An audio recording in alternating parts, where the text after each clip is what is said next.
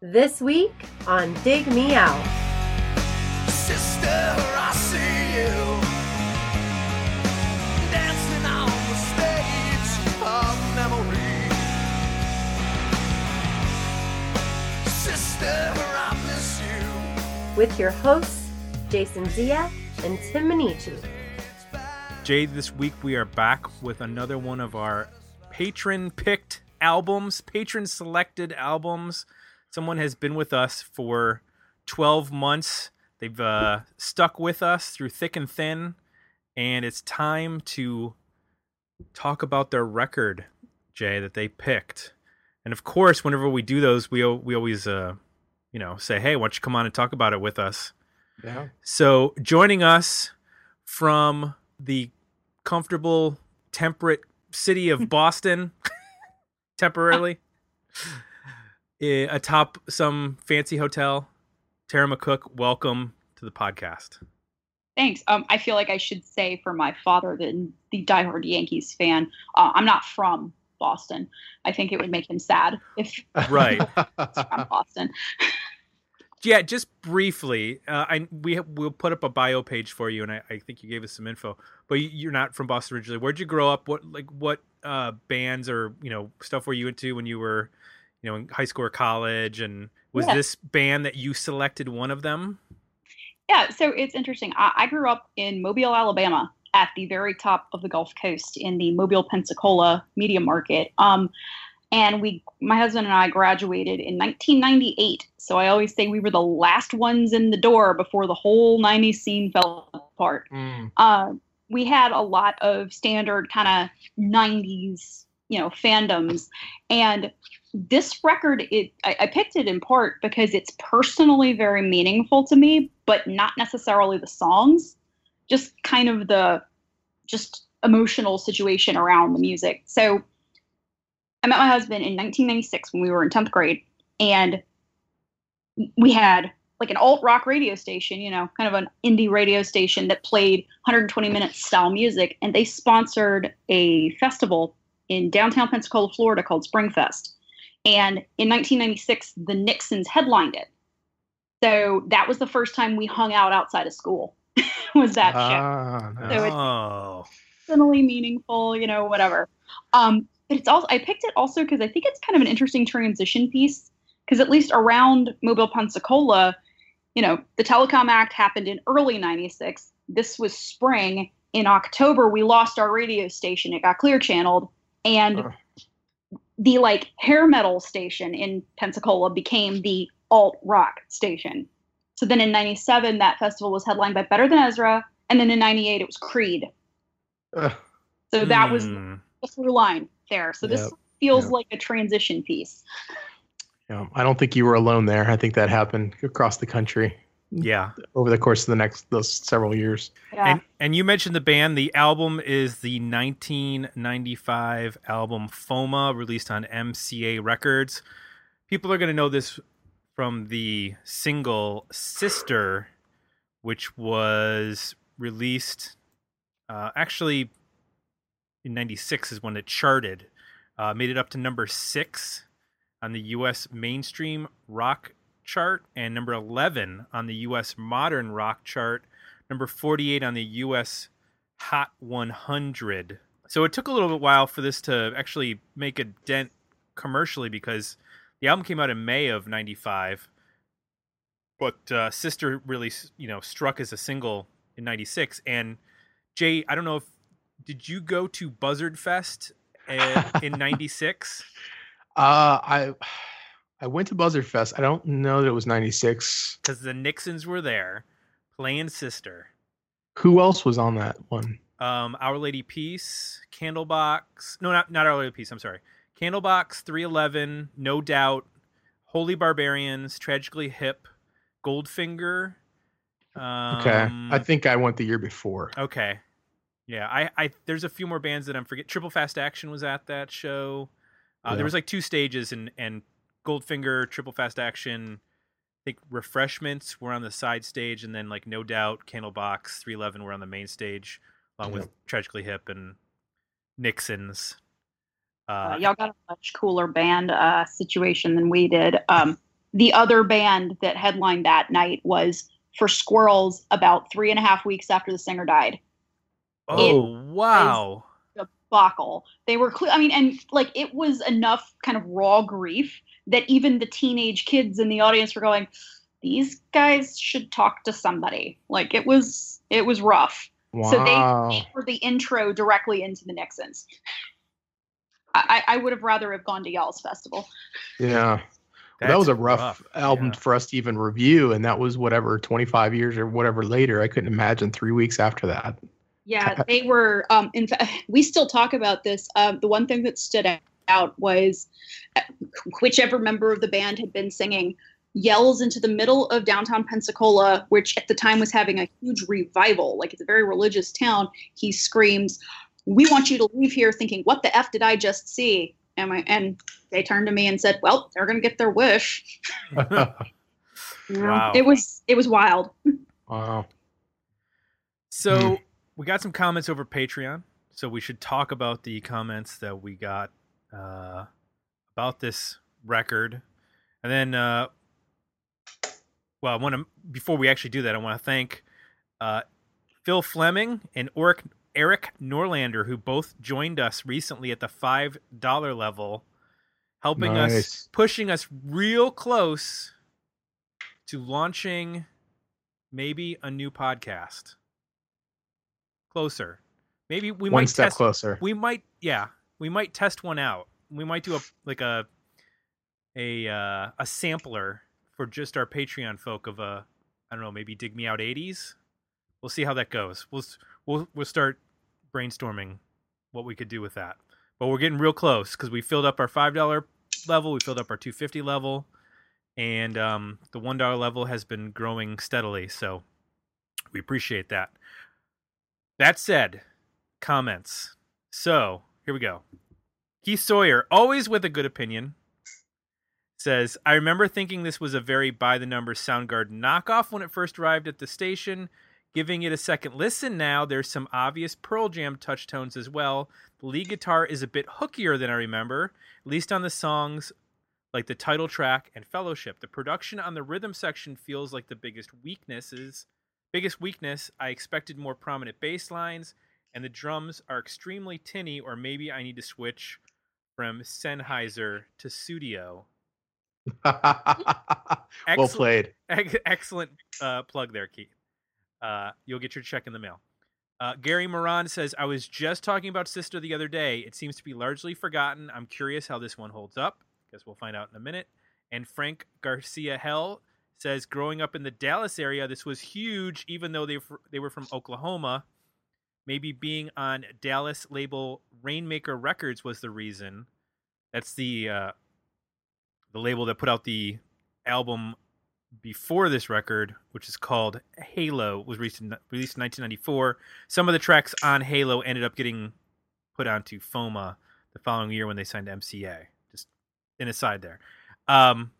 He says, I think it was mandatory everyone in Texas own this album, Rubberneck by the Toadies, and every Pantera album.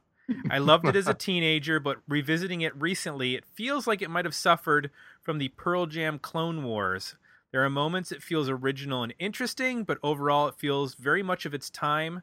Still a fun one to revisit. Wire and Happy Song were favorites. I actually like the band that formed out of this band, Hoover, a lot more. They were very short-lived, but felt more interesting to me. So there are some comments from our folks at Patreon, which you can go to patreon.com/digmeout to join us. As I mentioned, the $1 level is always open.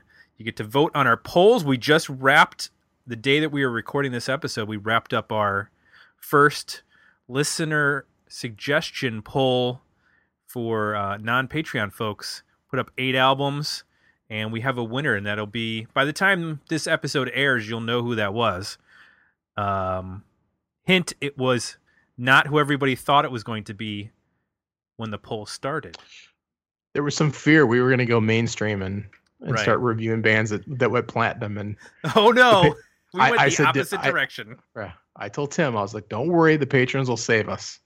We'll let them decide. And sure enough, they stayed true to the format. You got to put your hands, you put your fate in the hands of the voters, Yep. and they will lead you in the right direction. So I just want to give a brief history so everybody knows. So it was mentioned they're from Oklahoma City, formed in 1990. They released, I guess you would say, a demo cassette. It was called the Nixons / Green Album. In 1990, it was only on cassette. Then they released in 1994 an album on Rainmaker Records called Halo. Some of those songs were reused for the 1995 major label release FOMA. Made it to number 77 on the Billboard 200. And then in 1997, they released the album The Nixons, also on MCA. They were dropped by MCA. Shock that a band was dropped in the 90s. Their 2000 album, Latest Thing, came out on Cock Records. Or is it Cock or Coke or Kochj? How do you say that? Let's say Coke. Coke. Or Koch. Koch. Koch. And then they had a couple of EPs. 1992's Six came out on Dragon Street Records. 1998's Scrapbook was after they were released from the MCA Records contract. They went back to Rainmaker Records and put out the Scrapbook EP. And then in 2017, after being separated for a number of years, they got back together, do some reunion shows and whatnot, and they put out an EP called Song of the Year. And they've had a number of singles chart that we mentioned from both the FOMA albums. And then they also even had some songs that charted in the in the 1997 album, the self-titled one, the song Baton Rouge made its number 9 on the U.S. mainstream rock chart. So, but that was about it as far as any charting success. And then the main members of the band are Zach Malloy, who's the vocal and guitarist of the band. During the prime era of the band, it was Jesse Davis on guitar, Ricky Brooks on bass, and John Humphrey on drums. They also had Ricky Wolking on bass, who left after the 1997 album, or he joined the band after the 1997 album. And then Ray Luzier, who I believe played with like Korn and some other folks, kind of like one of those guys who played drums for a lot of bands. He played with the band on their 2000 album. David Lee Roth. Yeah. Well, there you go. He's in Korn now. David Lee Roth is in Korn? No, Ray Luzier played for both. Oh, okay. Gotcha. So, yeah. So Zach Malloy has gone on, who's the lead singer, has become like one of those like behind the scenes Nashville and, songwriting gurus. He writes for Carrie Underwood, Blake Shelton, Chris Daughtry, like those people. So he's had a good career outside of the Nixons. And that's it. So let's get into this record. Let's talk about the Nixons, FOMA, 1995. This is smack dab in the middle of the 90s. Tara, let me ask you something. Sure. Prior to doing this show, when was the last time you think you actually sat down and listened to this whole record?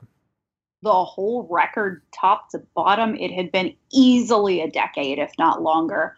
I had a couple of the songs occasionally in rotation in sort of the car playlist on like the phone or the iPod.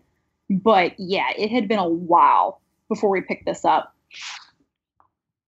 So in going back and listening to it now, were there things, since you're listening for like a critical ear, were there things that stood out to you as, wow, I didn't really recognize how cool that was, maybe 10 years ago, but now that I have a little more, experience, a little more knowledge, a little, more albums under the belt, like I can pick things up now, and I've heard some things that maybe I didn't hear the first time around.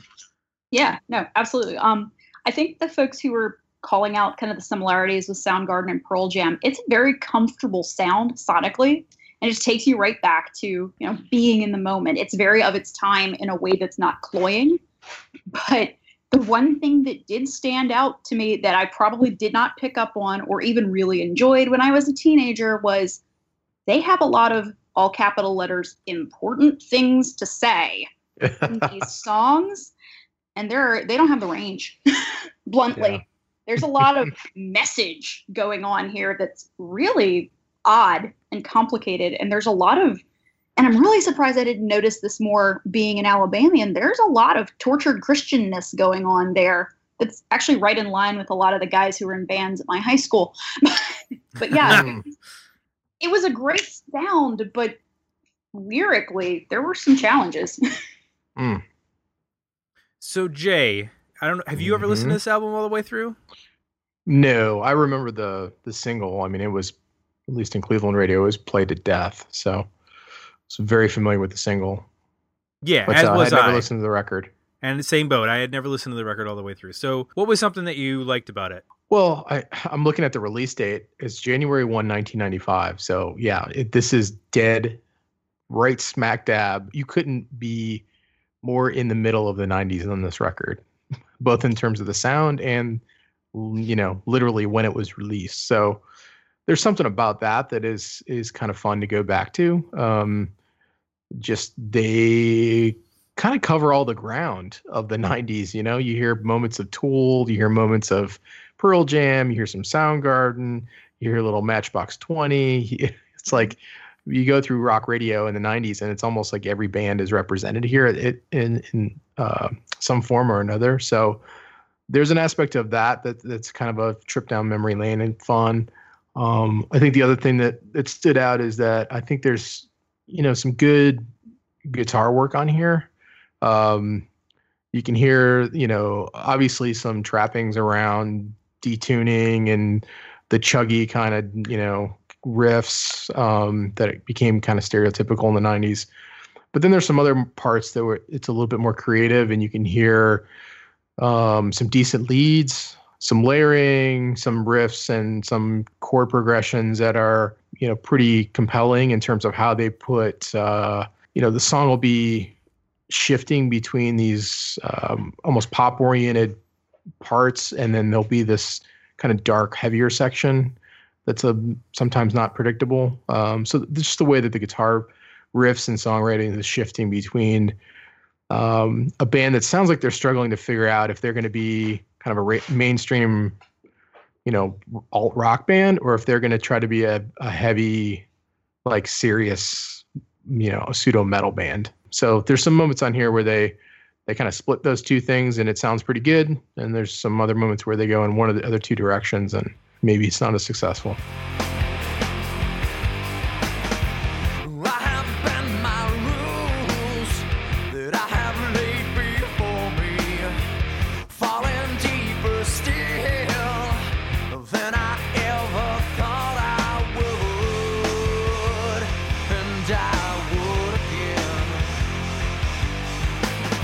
As we begin this journey, put your soul with mine, connected from this moment, throughout life and death and time.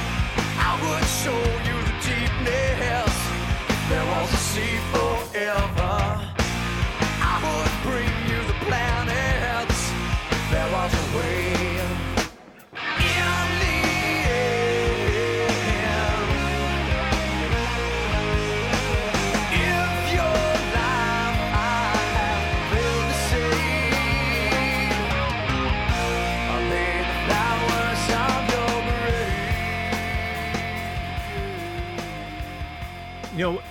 Here's the weird thing about this record.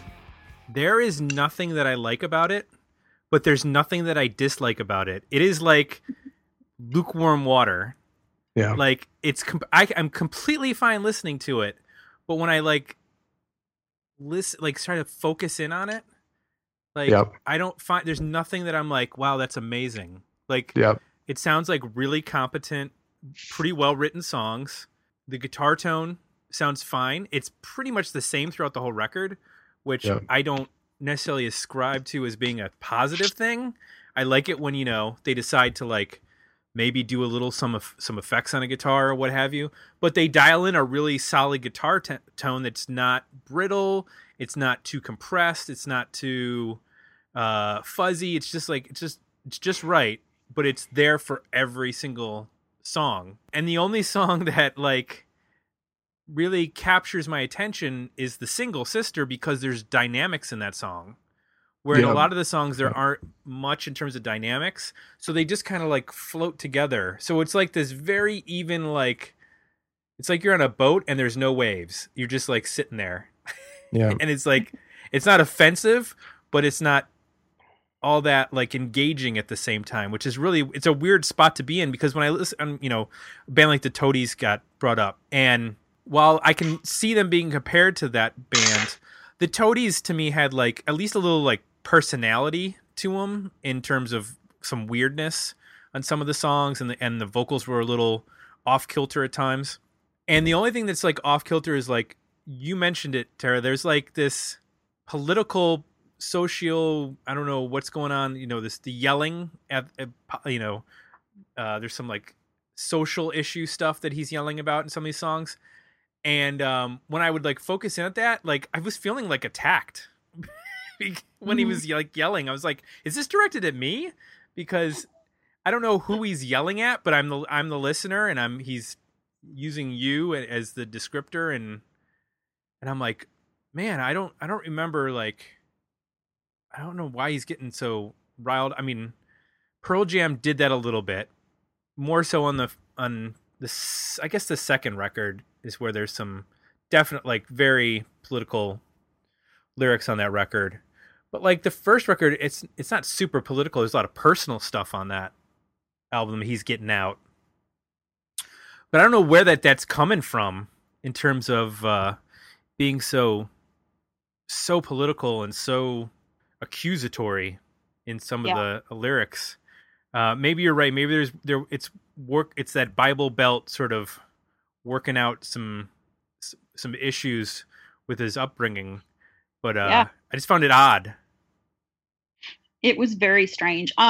There were definitely there were a lot of kids who were going through my school around the time of all the televangelist scandals who had been raised super, super religious, who were very angry about it and could not articulate why. Like they felt sold out, but they didn't know why. And I felt a lot of like similarities with some of that. And just there was just sort of a lot of random screaming of obscenities, kind of aimlessly and pointlessly, and not like super artfully. But then they had such great writing in other songs. Like there are 5 or 6 songs where they really hit the nail on the head. I sort of have a split. They could have also stood an editor in a couple of places where maybe you don't just want to drift off into randomly kind of 3.5 minutes of digression in the song. Yeah. It was odd. Yeah, there's a lot of tracks that are 4.5 and longer. I think there's 2 tracks in the 3-minute range, which is surprisingly not the single. I would have thought that they would have, maybe that got trimmed down for a radio edit, because that's about 4.5 minutes.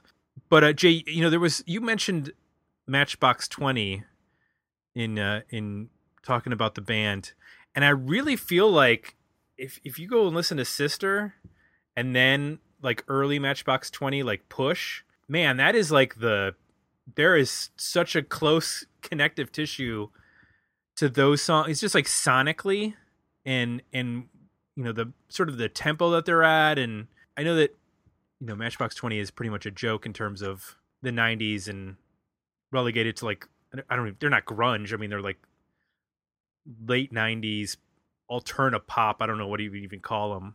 Pretty much the last of the huge selling bands of that era. When did that album come out? Like 98?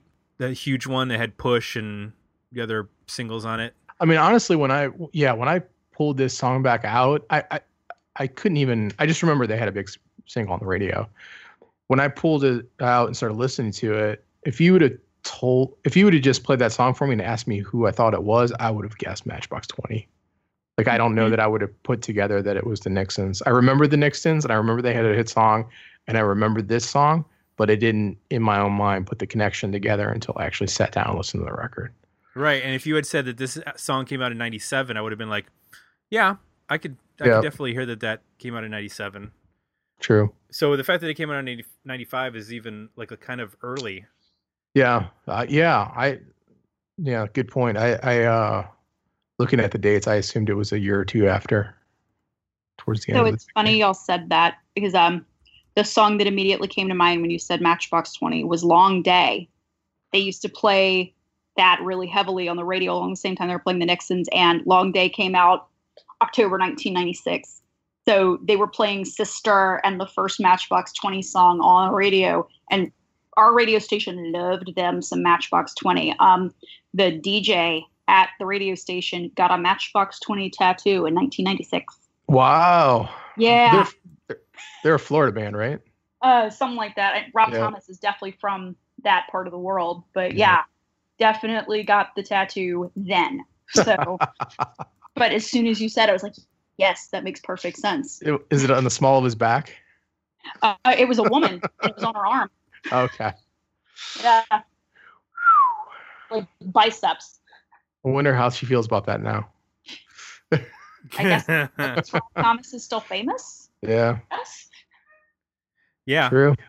So that song "Sister" was on the 1994 release that came out on Rainmaker. So I'm wondering if I'd like to know the history a little bit, believe it or not, of whether or not they had sort of like a regional hit with that song, and then the MCA picked it up and said, "All right, we'll throw it out nationally," because that's what they did with a lot of bands. You know, like when we talked to the guys from Ultimate Fakebook, I mean, they had a record out.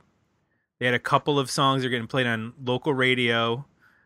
They got an offer from Epic 550, re-released the album, and threw it out to, radio to see if anything stuck, and nothing did.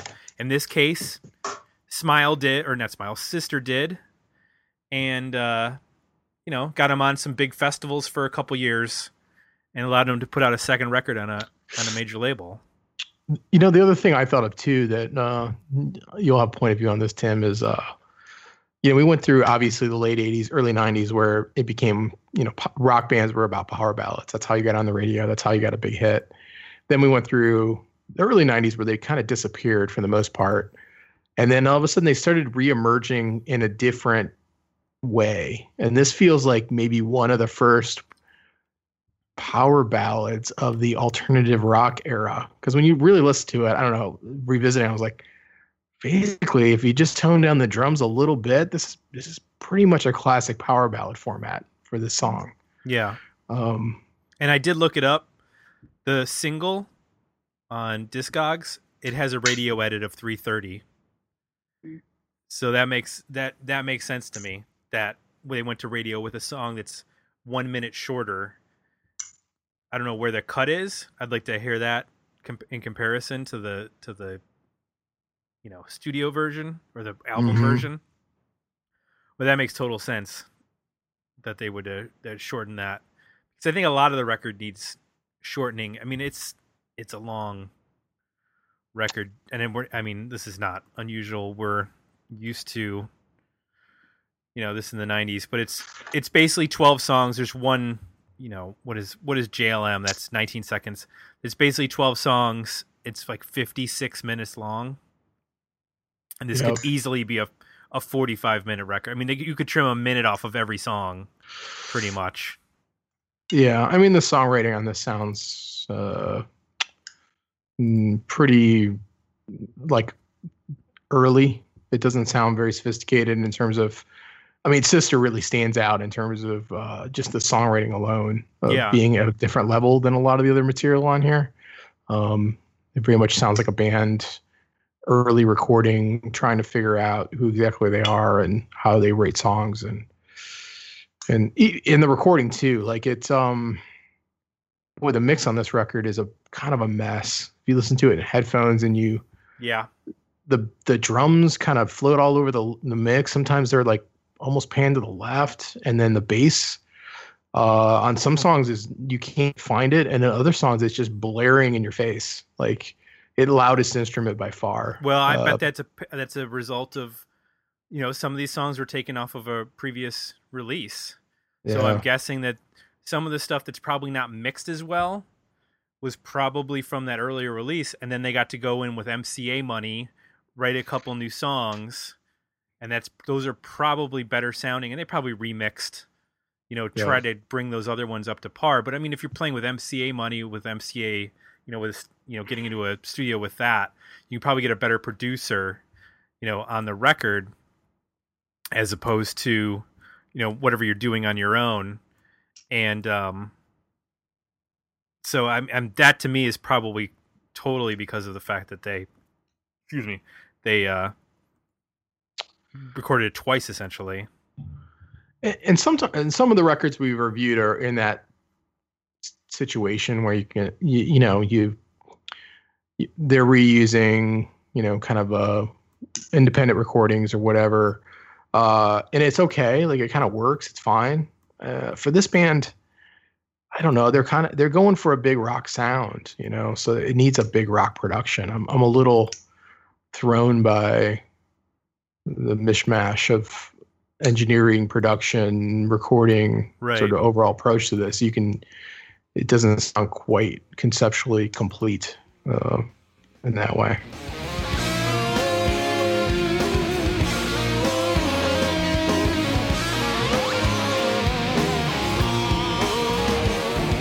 Carry what they say you need, regardless of its weight. The orders from the high machine say we must leave today. And the fathers in the war room picking out a place. We'll drop the bombs tomorrow in the name of peace. I feel like this is a record that hid really well on mixtapes in cars. Because that's definitely how I experienced it a lot was, second generation dubbed mixtapes in cars. And I didn't notice any of this stuff. And then, coming back as an adult, I listened on good headphones. I listened on a nice stereo. And it's like, ooh, that was thin. That was weird. Where did that whole channel go? Yeah. True. Yeah. A lot of the stuff definitely would have, I would experience on a mixtape. Spliced up and dubbed 3 times. Mm-hmm.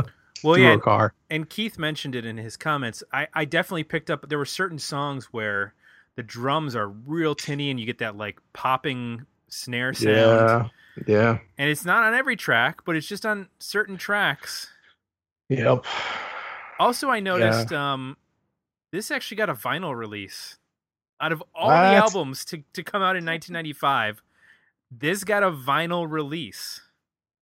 So then you're dealing with the fact that when you master a record, you master it differently for vinyl than you do for CD.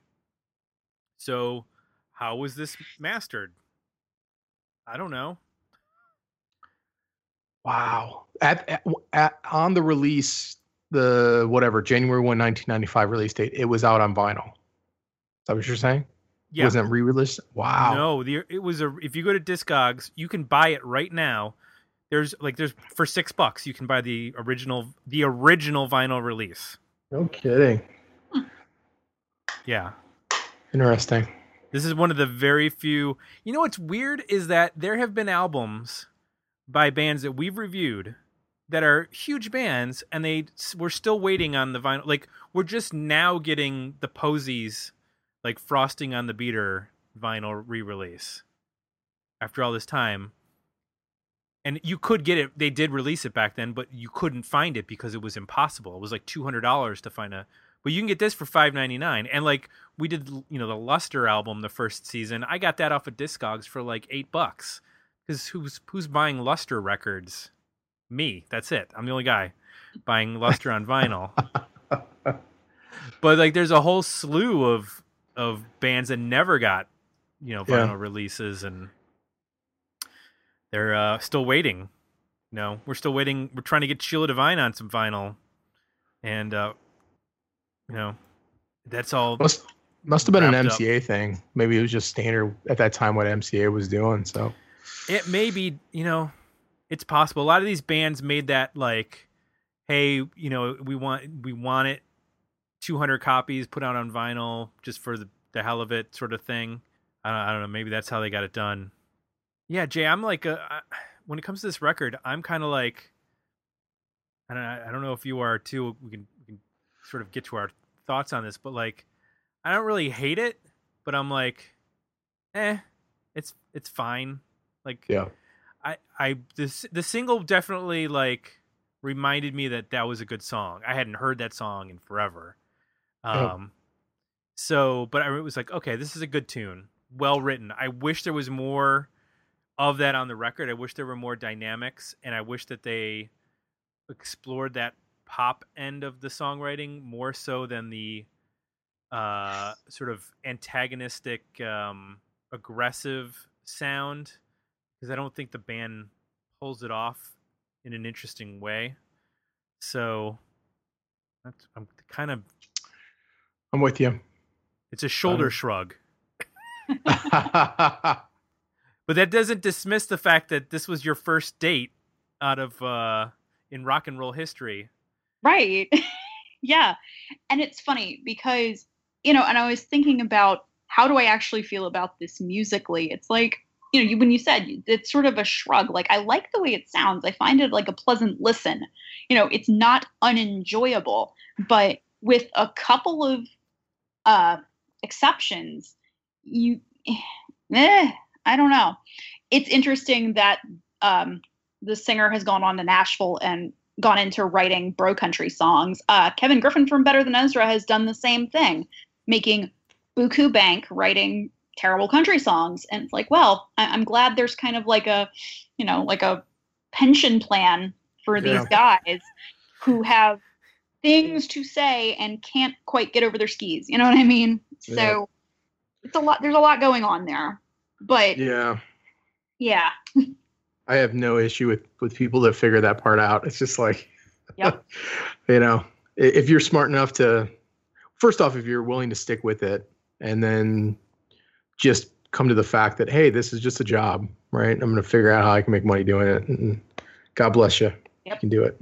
I think what's, to me, the merit of this record would be, it would make a really compelling time capsule argument. If you had a, we could do a round table sometime of, you got to pick one record to put in a time capsule to represent the 90s. What's the record going to be? I think you can make a pretty strong case that this would be a good record to do. You're sending it to outer space. We want to explain to aliens what the 90s music sounded like. It's not going to be the best record. It's going to be what is the one that best explains it. This might be a pretty damn good candidate to do that. So I think from that standpoint, to me, that's where the merit comes from. Yeah, I think this falls into the same sort of mid 90s second or third tier of like, I don't know, like Brother Kane and Bush, maybe not even Bush, because the songwriting in the first Bush record is pretty good. Yeah, Bush kind of has their own sound.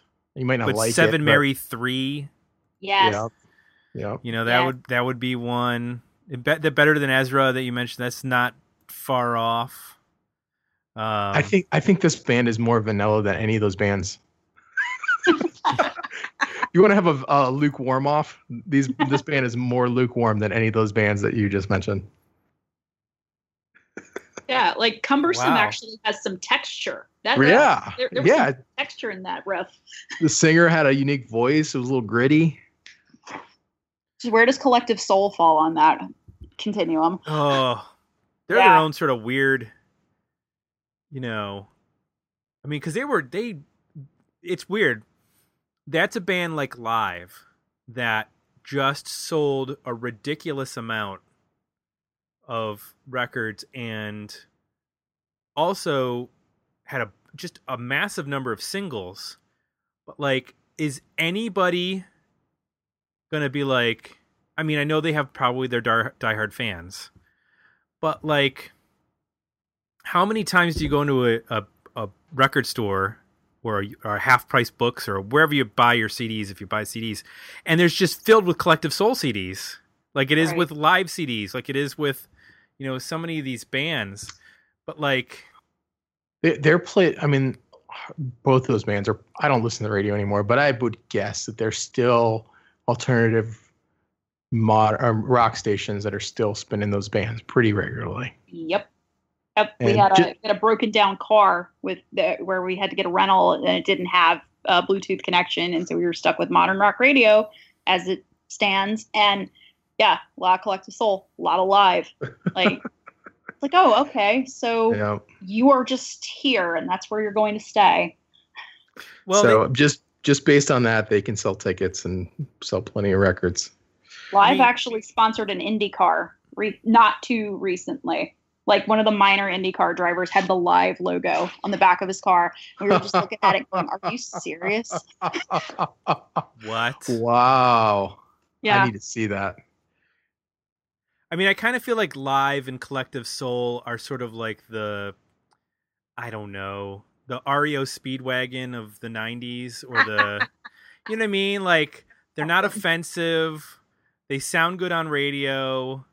They have, the hooks, and, you instantly recognize the song, even though it might come on and you might not even like realize who it is, but it's familiar enough. They just leave it on and you'll be there for the commercial break. So The 2025 Greater Gulf State Fair, headlined by all these dudes. it will be. It's already happening now. I mean, you've got like Everclear does that Summerland tour where each band only plays like 5 or 6 songs. Yeah. And because that's all people really want to hear. So you get to hear like, 5 or 6 Everclear songs and 5 or 6 Sugar Ray songs, or whoever they drag out on that tour. Last summer at the Fairfax County, Virginia Government Center, they have this festival called Celebrate Fairfax. Your musical entertainment was Bush, Fastball, Vertical Horizon, and Everclear. Wow, In there like you a go. package deal, $9 a ticket for all of that. And that was in kind of a descending order of quality. I'll go ahead and put that out there. Bush and Fastball were fantastic. Vertical Horizon was pretty good. Everclear screwed up the words to Santa Monica. Oh my goodness. That happened. But yeah, those, as people who are planning 20th high school reunions, my husband and I are very much enjoying this whole like nostalgia tour resurgence thing, because it's making our party planning very easy. Oh, hey, they got to eat. Mm-hmm. They Yeah. got to eat. All right, Jay, you know what Yep. time it is. We're the Let's do album, better EP, decent single. Where do you land? I haven't had one of these in a long time, I don't think. I'm going to go with a single. Womp womp. Thanks, Corey. That's an appropriate use of a womp womp. Yes, Jay, you have demonstrated the proper use of a womp womp. Yeah, I'm kind of with you. I mean, I could. Yeah, I'm probably at a single, because I would do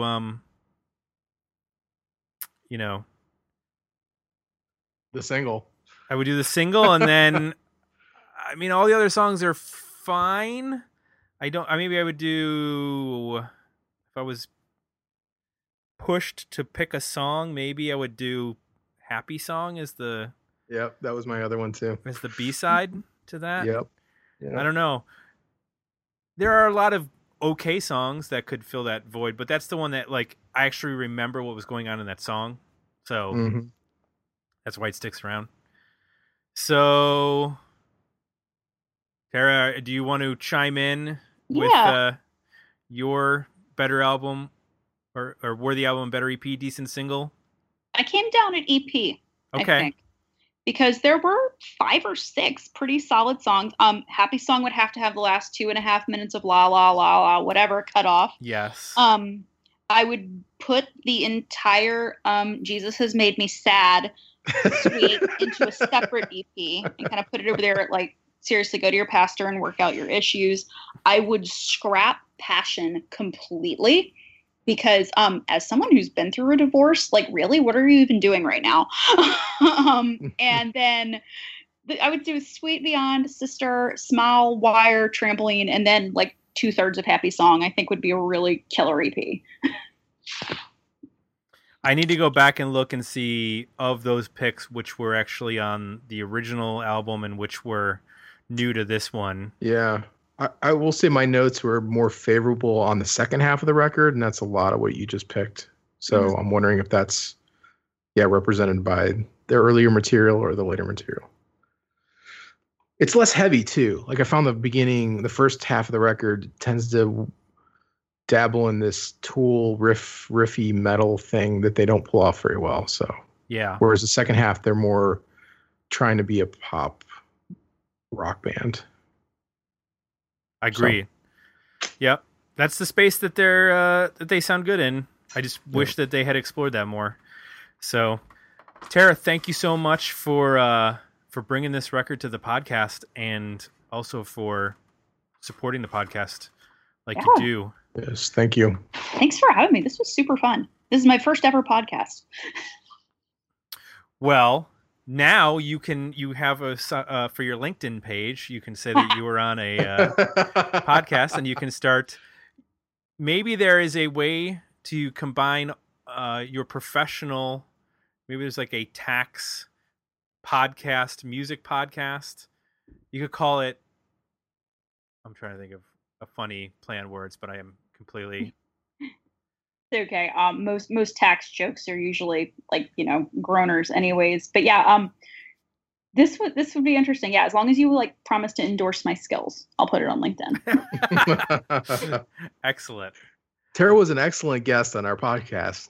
She came prepared on the band history, and that would be funny if we did do that. If we endorsed everyone on LinkedIn. I need to figure out how to create a business page on LinkedIn for Dig Me Out, and then maybe we could get an intern that way. Yeah. That's how we do that. I want to remind everybody, you can go to our Patreon page, like I mentioned at the top of the show, patreon.com/digmeout. Join us at $1 a month for bonus content like we just put up recently. We talked about some new music that we've been listening to, as well as get access to our polls and entered into our quarterly giveaways, which, Tara, didn't you win something at some point? I'm trying to remember what you won. Yes, I did. I won the Wash Up Emo book. I also won the Dig Me Out LP. Oh, that's right. Which is why I have a record player now, because my husband bought me a turntable. Well, we get a kickback on every record player sale now. So that's just part of a grand scheme of kickbacks to us. Yeah. So. Yeah. And it was a very worthy investment. So thank you for inspiring that. Excellent. Have you bought any more records since then? Yeah, I bought a lot of used stuff. I went back and bought a lot of original issues of stuff I liked from the 70s. Like I bought a bunch of original Steely Dan pressings just to see if it sound different. And they do. That's a fun experiment to do. Oh, yeah. The original vinyl versus the compressed Spotify. Yeah. Yeah, Very I got my first Steely Dan records on like AAD CDs when that was still a thing. Yep. Yeah, this is way better. Nice. And then I need to remind everybody, iTunes. We've gotten some nice comments recently. One not so nice, but that's okay. We'll let it go. We want to thank everyone for posting their comments over at iTunes. We do appreciate it. If you want to leave some positive feedback on the show, please feel free to do so. And that's it. For JM Tim, we're out. We'll be back next week with another episode. Dig Me Out. Thanks for listening. To support the podcast, visit www.patreon.com/digmeout and become a monthly subscriber at www.digmeoutpodcast.com, where you can find links to our Facebook, Twitter, and Instagram pages, as well as our merchandise store at Zazzle.com. Come take me